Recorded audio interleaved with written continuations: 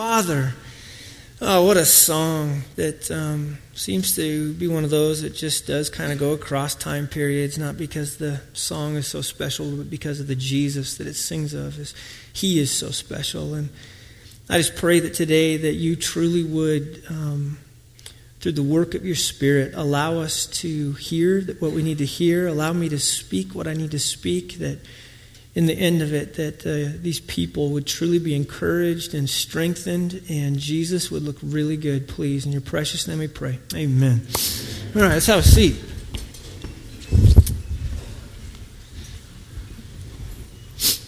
They asked me to play the flute on that last number, and told them I was busy. Here's what we're doing. First of all, today obviously is the 10th anniversary of 9/11. We are going to get together to remember 9/11 at 4:30 with Discovery. The goal of that is to just slow down long enough and realize that we are in this country, and I do believe we have a responsibility to minister to the people around us, that it really is a significant event in the life of our country, and so therefore the church should come to bear in some kind of a way just to remind us about the reality that there is a God that loves us, that is passionately in pursuit of us, and in the midst of those times, what better thing do they need than Jesus Christ while the world is all over the place? And so if we don't speak into this, we're kind of, I think, a little bit crazy. The other thing is we've been speaking about this idea of hope, and my heart really is with this idea of hope is that we would truly grasp and understand and buy into the hope that we possess because of the work of Jesus Christ and just the reality of a sovereign God moving everything to this final conclusion when Jesus comes back. And so what we're going to be doing also this fall, there's going to be some time for women to get together. The heart of our women's ministry really is to give a place for women to belong. But the ultimate goal really is that our women of this church would find greater hope in Jesus.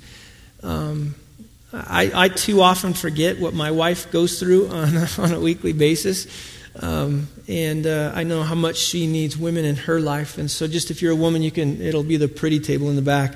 You can't miss it. So here's the main thing I've been trying to accomplish. And I hope you don't mind. Today I'm going to be sitting down. But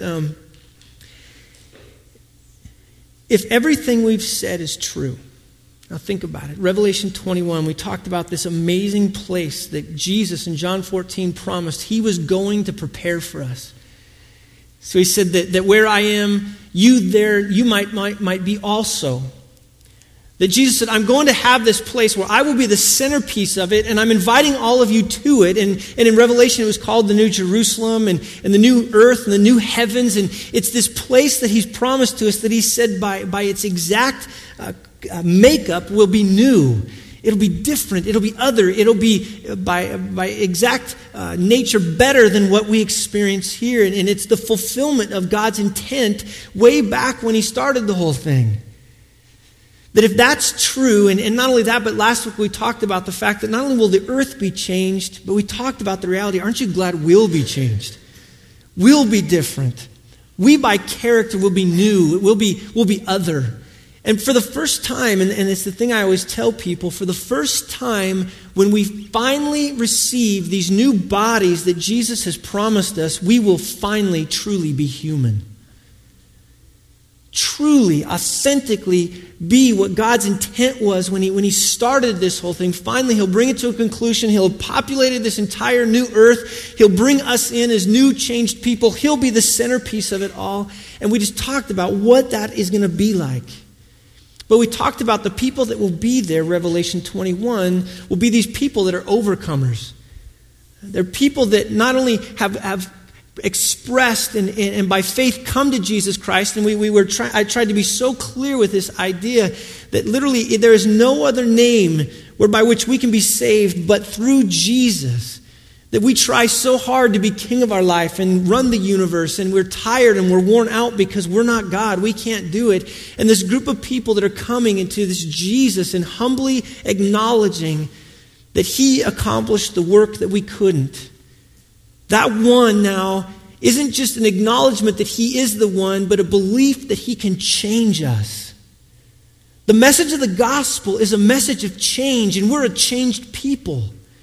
And in that change we talked about, those people, those are the overcomers. We've been empowered by the Spirit we talked about. And all of that empowerment, our whole life, the Spirit is showing up in our life and doing all these works that I can't do in my flesh on my own, but only through the power of the Spirit. And it's just all this evidence that one day then I'll have this excitement to stand in front of God, not because of anything I've done, but because of the work and the power of Jesus and the cross and the empty tomb, and also the work and the power of the Spirit in my life. When I stand in front of him one day,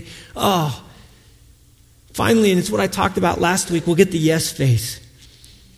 And this week, man, it was so funny to watch my son, and I kind of talked about this yes face, no face thing last week, but you remember what your dad's no face looks like, or your mom. Moms might even have a better no face. That when you come in, you know you're in trouble. And then last night I came in and I had, I guess, more of a yes face on because my son kind of looks at me like, is this the no face or the yes face, Daddy? And then all of a sudden I felt guilty. But I came in and man, that's what he wanted to see.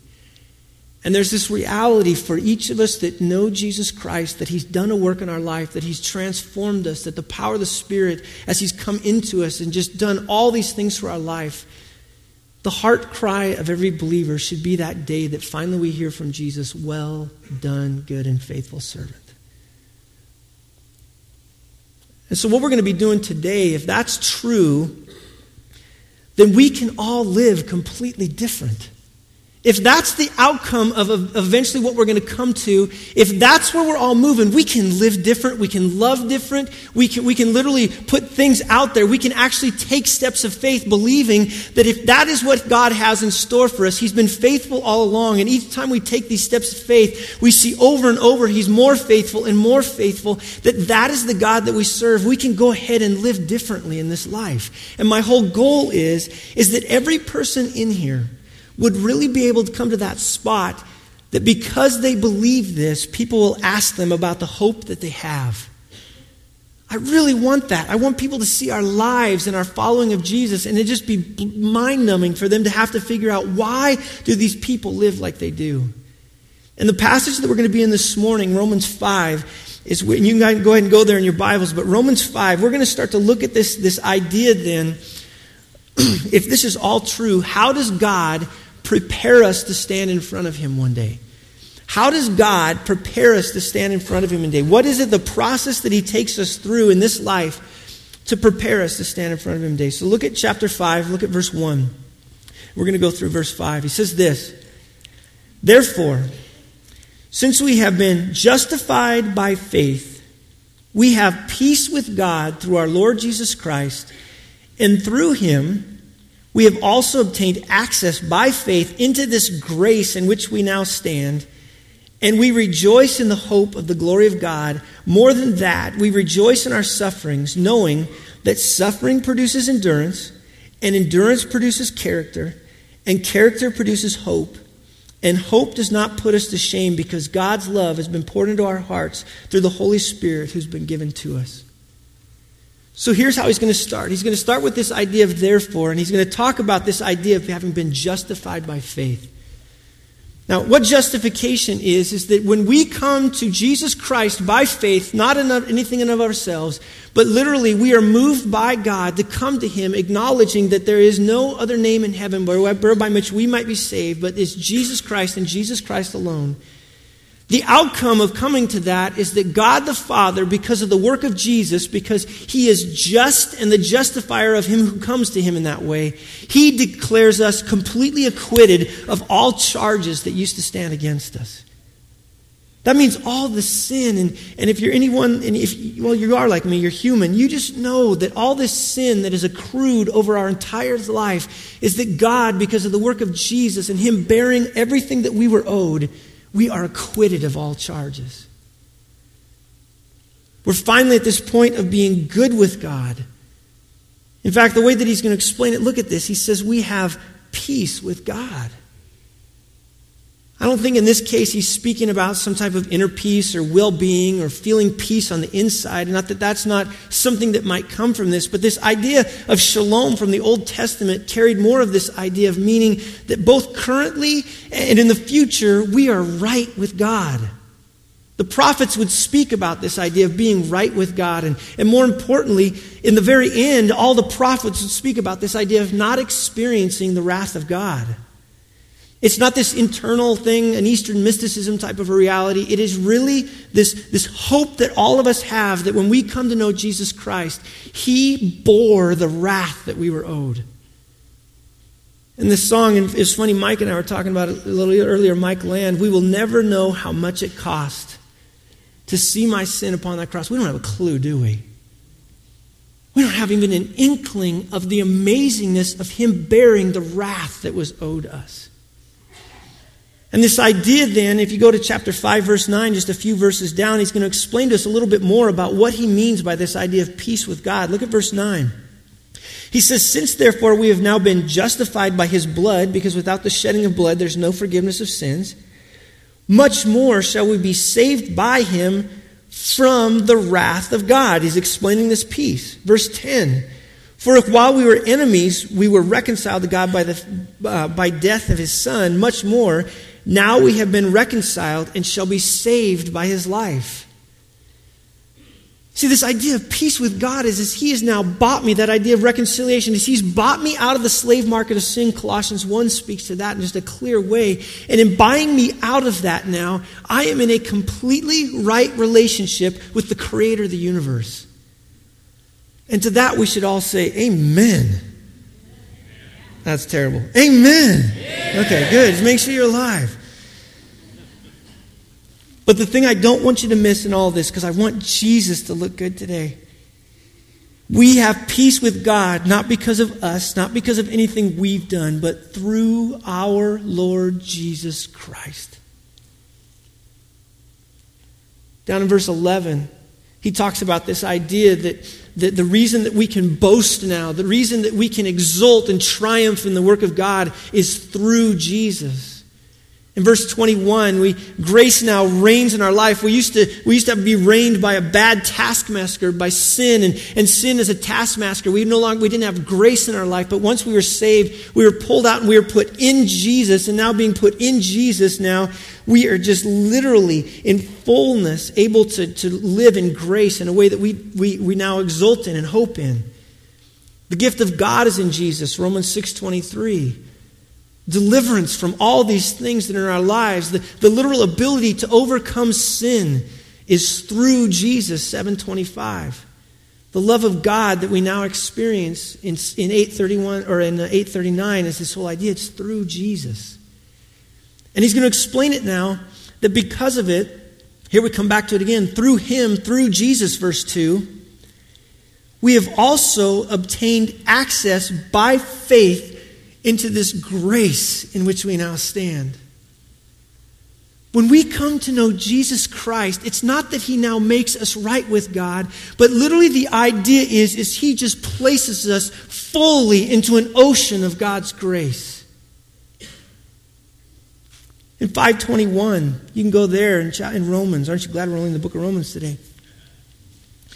He says, "So that sin reigned in death," look at this, "grace now might also reign through righteousness, leading to eternal life." Meaning that once I got put into Jesus Christ, everything now is mine in Christ. I have received everything that the Father gives to the Son. I receive all the grace that He has. In fact, the way that that's framed is the idea it's over me, under me, around me. I'm fully engulfed in it. I'm just swimming in an ocean of God's favor. I am fully, Romans 8 says, a child of God. I can have a bad day or a good day, and I'm still in God's grace. Things can go wrong, people can die, I can get sick, all these different things can happen, but because I'm in Christ, I am just swimming in an ocean of the goodness and favor of God towards His Son, and I get to receive it, and all of you that know Him receive the same thing. But he doesn't stop there, because he's going to explain this grace a little bit further. And he says this, and we rejoice in the hope of the glory of God. Now, this is where we're going to camp today. We find our greatest joy, we find our greatest happiness, our greatest contentment in the glory of God. And what he means by the glory of God there, he's speaking of in the past, we were justified. The price was paid.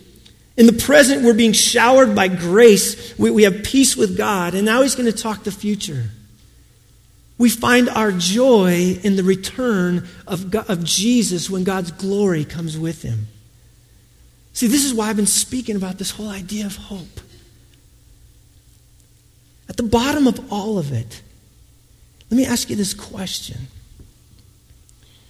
Do you long for the day when Jesus comes back and finally sets all this stuff right? Now just think about it for a second. Don't answer me. Don't amen me or anything. Just think. Is the place that you find the most joy in your life the reality of Jesus coming back one day and setting all things straight? Because that's the question at the core of who we are as believers. Paul says a statement here is that now our faith, and he's going to point it forward, our joy is in hope. In the hope of finally the day that Jesus Christ sets all things straight. Now his idea of hope here, it's so important. He doesn't mean hope like, oh, I wish it. I hope it happens. To them, when they understood hope, it was confidence. Look at chapter 4. Look at verse 18. Let me kind of explain it to you a little bit. 4:18. And what does he talk? How does he explain hope? Now look at how he starts it off in verse 18. In hope, it says, and he's speaking of Abraham here, he believed against hope that he should become the father of many nations, as he had been told, so shall your offspring be. He did not weaken in faith when he considered his own body, which was as good as dead, since he was about 100 years old, or when he considered the barrenness of Sarah's womb. Verse 20, no distrust made him waver concerning the promise of God, but he grew strong in his faith and he gave glory to God. Here's our word. It's going to explain faith for us out fully. Fully convinced that God was able to do what he had promised. Do you believe when I say to you that what God promised, he's going to finish? And I believe deep in my core, and I stand in front of you as a pastor, and I always pray about it before I say this, that loves you, he's coming back. He's going to come back. And he's going to make all things right. Everything in our lives right now in this world that has we have to remember 9/11, because we know we live in a fallen world. Do you long for that day? Because in the bottom of it is if you don't long for that day, everything I'm about ready to preach about the rest of the day doesn't make any sense. It has no bearing whatsoever. See, I feel like so often when we preach to you, our desire is to try to fix your life now. And in some ways, the Bible really does speak to that, of how we deal with the realities of our life. But at the core of who we are, this life is this long, and we try so hard to fix everybody's life for this long, and we miss the fact that eternity is forever. My job as a pastor is to walk with you and shepherd you and love you and care for you and do everything that I can to, via the power of the Holy Spirit, to do this, but to prepare you for the day that you stand in front of Jesus. And so let me just say this to anybody that's in here. If you don't know Jesus Christ, if you've never come to know him, today is the day. You are at war with God right now, and you may not even know it. But there is a God who loves you, who sent his son to die for you. And Romans 8 talks about this fact that if he is for you, then who can be against you? And he is calling out to all of you that don't know him, come to him today. Don't come with pride. Don't come with arrogance. Come understanding that Jesus is the King of kings and Lord of lords, and bow your knee today. Now, for those of you also in this room, I would just say to you this. If you're someone that doesn't think much about eternity, that doesn't think much about standing in front of Jesus, I hope that this week and next week will even increase that. Because I want nothing more than all of you, when you stand in front of Jesus, not to stand there as one that literally, we're going to talk about it later, that has shame, but literally this one that has seen God in his life. That you have, by faith, stepped out and you've seen the faithfulness of God. So you step out more and you deal with sin in your life and you deal with all these different things in this life, knowing that that it does have bearing upon the day when I stand in front of Jesus Christ. I want everyone to have that hope in the return of Jesus. That was the cry of the early church. The early church constantly had this statement of, "Come quickly, Lord Jesus." But in a weird way, I think the thing that has hurt us so badly, our biggest problem now, is that we glory in the now. Don't we love the now? We've sold our birthright, I think, for the now. We've sold out for the now. I want a house now. I want a car now. I want toys now. I want it, whatever it is now. I don't want to live by hope. I don't want to live there. I want it, and I want it now. I want heaven now. I want everything. I don't want to store up my treasures in heaven. I want it now. Now, now, now. And I'm so glad Hebrews 12, we have a good God that's a good dad that says, "Come here, we need to discipline a little." Because when my kids do that, they're going to mommy and daddy's room. So glad we have a loving dad. See, that's also the grace that we live in. This dad that won't let us be this spoiled little brat. That wants us to understand that this life, there's nothing compared to what he has for us. In fact, go to Romans 8. Look at verse 18. Just maybe a page or two over. Paul even says this. He says, "I consider the sufferings of this present time," look at this, "are not worth comparing with the glory that's to be revealed to us when Jesus comes back." He even says it this way. He personifies creation, and he says about creation, he says, "For creation waits with eager longing for the revealing of the sons of God. For the creation was subjected to futility, not willingly, but because of him who subjected it, in hope that the creation itself will be set free from the bondage to corruption and obtain the freedom of the glory of the children of God." Even the earth is sitting here crying out, the way he personifies it, just dying, can't wait for Jesus to finally come back and set everything straight. It was the cry of like James 1. But in it, Paul's going to go on. He's going to help us understand. Explain to me more about this joy, this hope. And now this is so important. What he's going to do is he's going to help us to find that hope, but he's going to give us the pathway to finding this hope. Now, that you're going to see here in just a little bit, this first gateway into hope is one that not necessarily most of us like. But he's going to say to us, if you want to find this hope, there's a pathway that you got to face if you're going to find it. And no one's going to escape from it. In fact, the way James says it, he says it's not if we experience trials, but when we experience trials. And so now he's going to come to us and explain to us now what is it that he's going to be doing in our lives. Look at chapter 5, verse 3.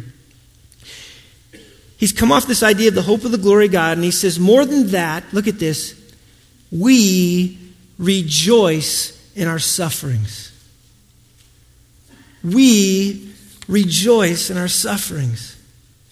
Now, the idea that he's speaking about here, this is when he talks about rejoice, it's not really rejoice like, yay! It's more like triumphant, like, yes!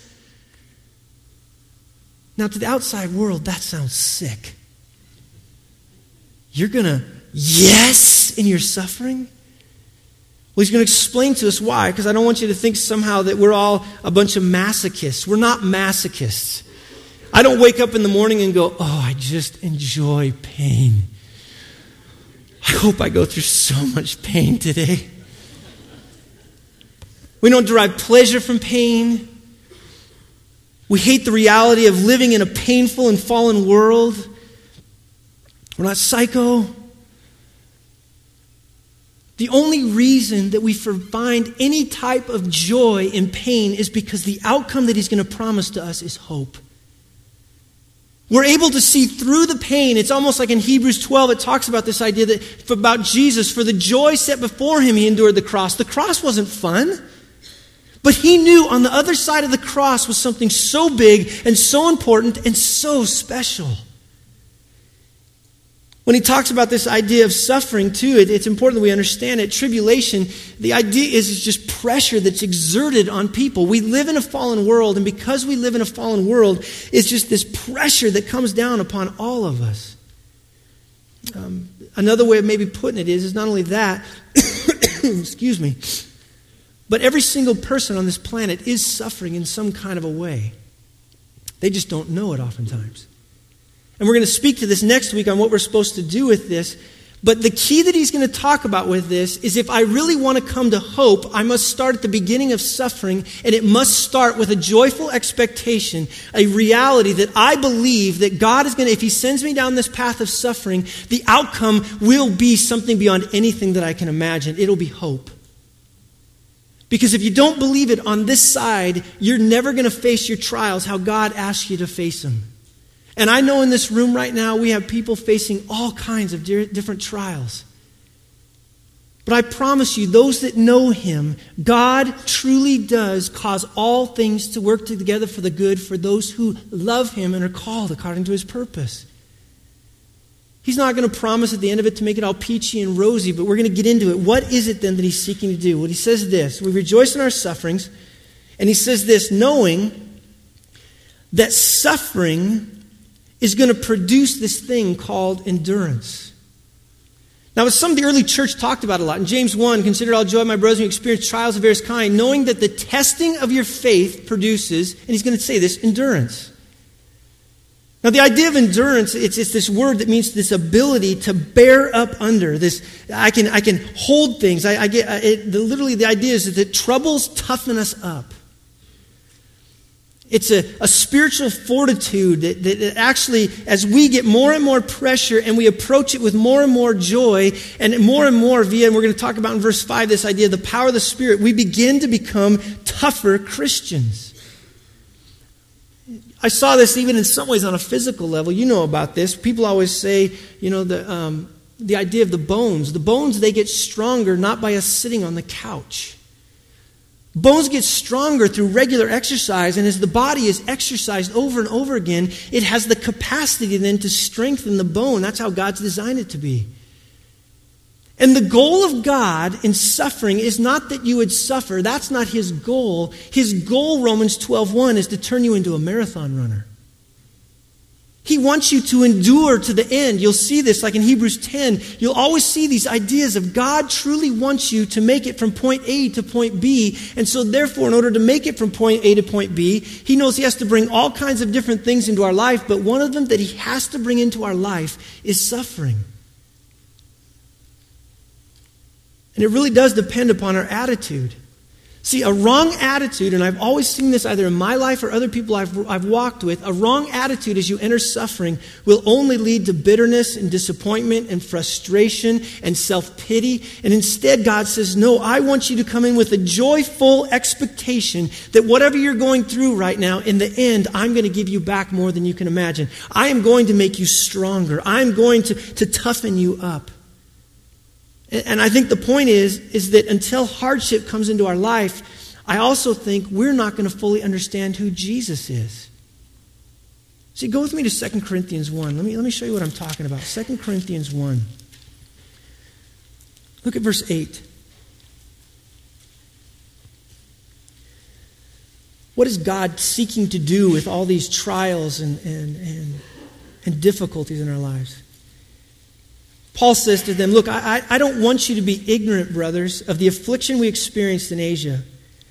For we were so utterly burdened beyond our strength that we despaired of life itself. Indeed, we felt that we had received the sentence of death.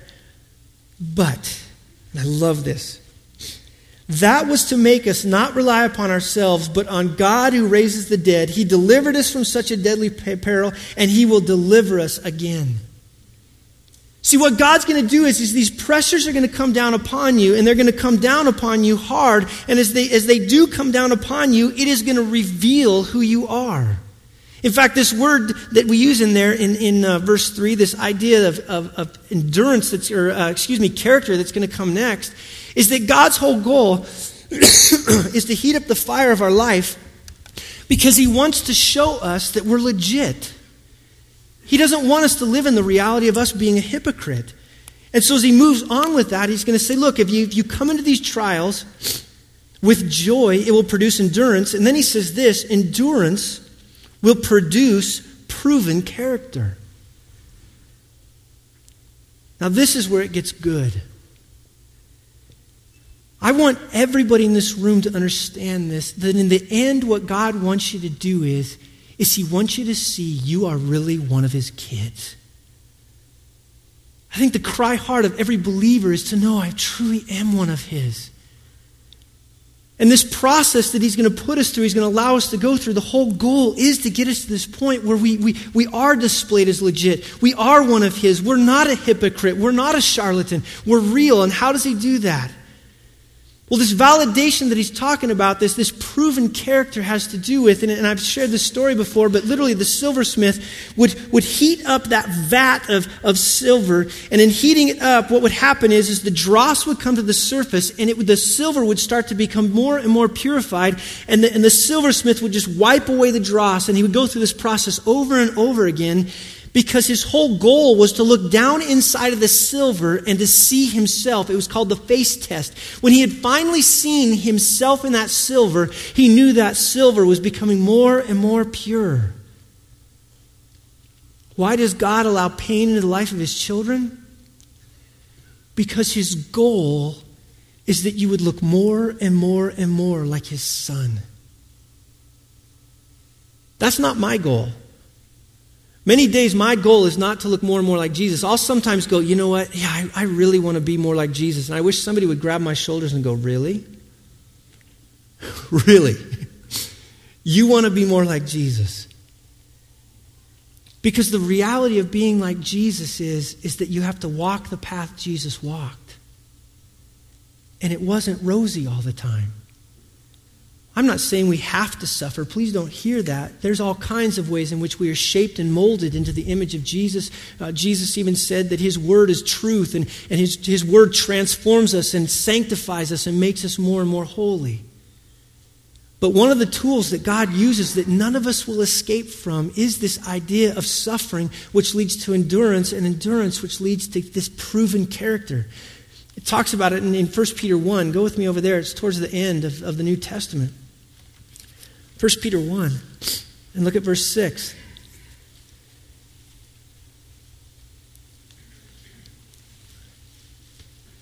Peter's going to tell us to rejoice again.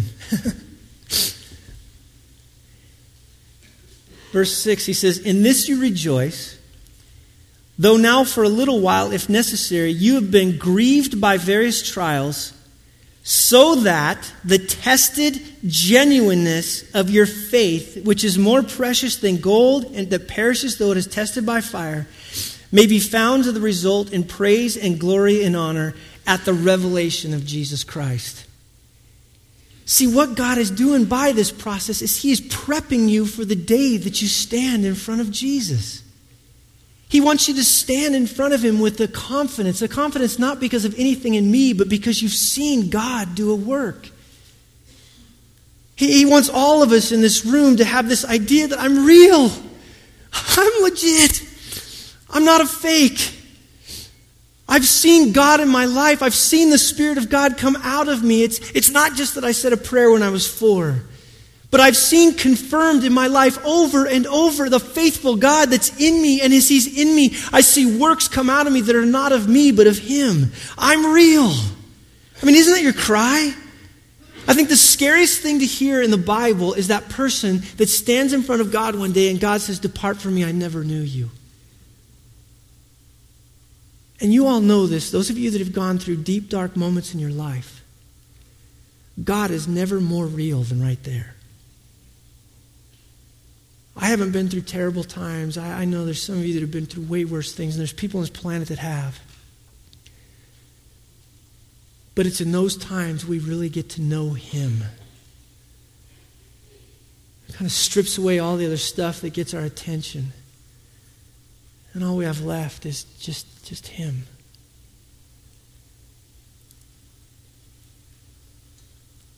And for Paul, back in Romans 5, he says this proven character This idea of I'm real, I'm legit, I've seen God in my life. Even in the darkest moments, I've seen Him. And the idea he's going to say is that produces the hope that he's talking about of the glory of God. Because all these other things get stripped away, and all we have left after all these different times of walking through these difficulties is we start to just gain that greater and greater heart upon Jesus. And then finally the song becomes true, is the things of this earth become strangely dim in the light of His glory and grace.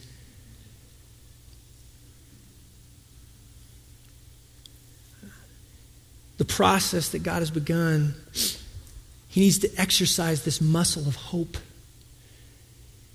Because He wants us to know that one day we will stand confidently in front of Him. And there's a pattern of growth here, and it's what I talked about last week. It's in the here and now, there is to be this pattern of growth, however imperfect it is, because I'll tell you what, after 20 years of walking with Jesus, I'm a completely different person than I was way back here. And the things that God had to deal with back here, I'm so glad that way back here, He didn't deal with all of my foibles and failings and sin and nastiness in one moment. Because that would have been painful. But instead, He's this good God that over time, He just slowly begins to shape us and mold us into the image of Jesus so that one day we will stand in front of Him, not with the confidence of our own, but because of the work of Jesus and the power of the Spirit in our lives. That's why He says this in verse 5, and hope does not put us to shame. It's very looking forward to the glory of God. I told you that's the centerpiece of all of this. We won't stand in shame. Hope doesn't do that. That faithful God that causes us to lean on Him and see how much more faithful He is with each trial and each moment, that's the God that we can't wait to see. That's the God that we can't wait to stand in front of. We know that when we stand in front of that Jesus, when we stand and He says to us, well done, good and faithful servant, we knew He took our sin, bore it, He took it completely on Himself. Therefore, I can stand not with arrogance, and don't hear me on that, but with a unique confidence knowing that, oh my gosh, I am truly a child of God. And that's why He says it this way in verse 5, because God's love has been poured into our hearts through the Holy Spirit who's been given to us. He gave us the Spirit so that we would know, Romans 8, that we truly are one of His children. In fact, the way Paul says it in Ephesians 1, this way, verse 13, he says, in Him also, when you heard the word of truth, the gospel of your salvation, and believed in Him, you were sealed with the promised Holy Spirit, who is the guarantee of our inheritance until we acquire possession of it, to the praise of His glory. If you don't see the Spirit in your life, do something about it. Today is the day. I don't want to just create a room of spectators. I want to be involved with a group of people that are passionately pursuing the end, that are passionately pursuing when Jesus Christ comes back. With everything that they are, as the Holy Spirit transforms them and works with them. And trust me, I'm a completely different person now than almost 20 years ago when I came to know Jesus Christ. I'm so glad God doesn't try to take all the impurities out of me in one moment. He's just this good, gracious dad who just slowly begins to work and transform us and make us into this image of His Son. I want everyone in here to be prepared for that day Jesus comes back. So if you have never placed your faith in Jesus Christ, today is the day. Quit trying. Quit striving. Quit trying to be the ruler of this world, because it gets tiring, and then there's only one ruler of this world. If you're someone in this room that maybe you did make a profession and you've just noticed in your life that there's nothing coming out of you, there's no hope, there's no fruit in your life whatsoever that would call you a believer, I don't know if you are or you aren't, but would you seek one of us out? Come up to the prayer room. We'd love to pray with you. Or maybe right now you're someone that's just in the middle of just the gunk and the muck of life. I'd love to talk with you up at the front. We want to pray for you. You are not designed to go through this alone. You're designed to go through it with a body. Because the Bible talks about in 1 Corinthians 12, if one part suffers, the whole thing does. And so if you're someone there that's just dealing with whatever's going on in your life, we would love to talk with you. But I'd love to finish with a video of a good friend of mine, Tim Pyatt. I don't know if any of you have run into him lately, but a few weeks ago he found out that he has bone marrow cancer. And I'm sure he's had some low moments and some times where he's wondered what in the world God is doing. But if you get a chance to talk to him, he is a man that has lived everything that I've just preached. He's a man that has lived this reality of suffering, and he's chosen to take suffering on. In fact, I think his words were to me when he got it, when he found out when he had cancer, he said, look, I'm just going to memorize the book of Philippians. Okay? But I had no clue what that was going to do to him. Is that in his suffering, it's produced a unique endurance, and that endurance, it's produced this reality of just character. He's been revealed for who he is, and some of the stuff he's liked, and some of it he hasn't. But the thing, if you talk to him, there's so much joy and hope in that man that it blows you away. So I just want to finish with this video. But if anybody wants to come forward to get baptized after it's over, I don't know how long we've said this. Get baptized. I love each of you. Hope is the word. I've heard that a lot lately in a medical sense. Mr. Pyatt, we have great hope that these treatments will result in eventually, we hope. Hi, my name is Tim Pyatt. I've been going to Cornerstone for 10 years or so. My wife Liza and I are very active in our community group, and I'm here to talk about what God's been doing in my life lately.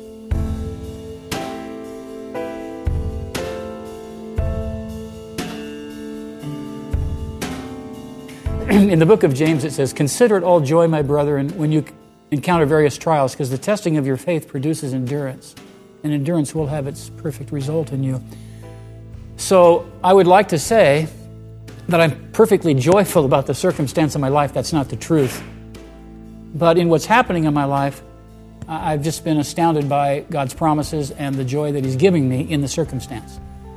About 2 months ago, I was diagnosed with multiple myeloma cancer. So I have bone marrow cancer, and I have bone cancer because it's affected my spine and my legs and my pelvis and my ribs and a number of other places.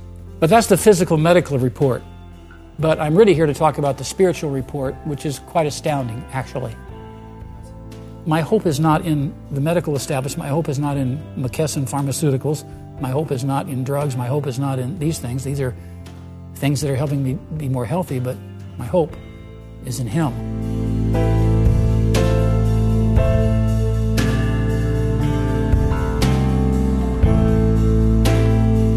I'm sure that I'm not unlike many of you, that when something happens in your life that you can't explain, that's beyond your control, that looks bad, you want to pray about it, and maybe it keeps you up at night. Maybe like me, from time to time you wake up at 2:15 in the morning and you're saying, what if? What if? So, the fact is, I have been driven to my knees more now than any other time that I can remember in my life. And I've discovered something amazing, and that is God has some astounding promises in His Word, and I've seen them come about.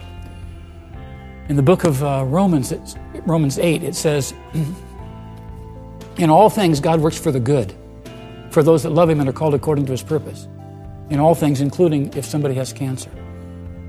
Verse 29 is not as often quoted as verse 28, but it says, "Because those whom He foreknew, He predestined to become conformed to the image of His Son, that He, the Son, would be the firstborn among many brethren." So, I don't know all the reasons I have cancer.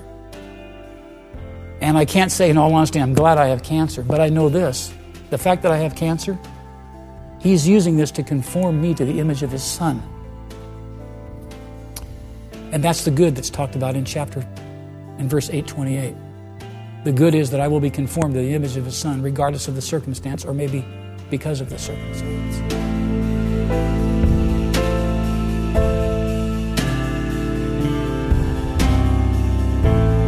I'll quote another scripture.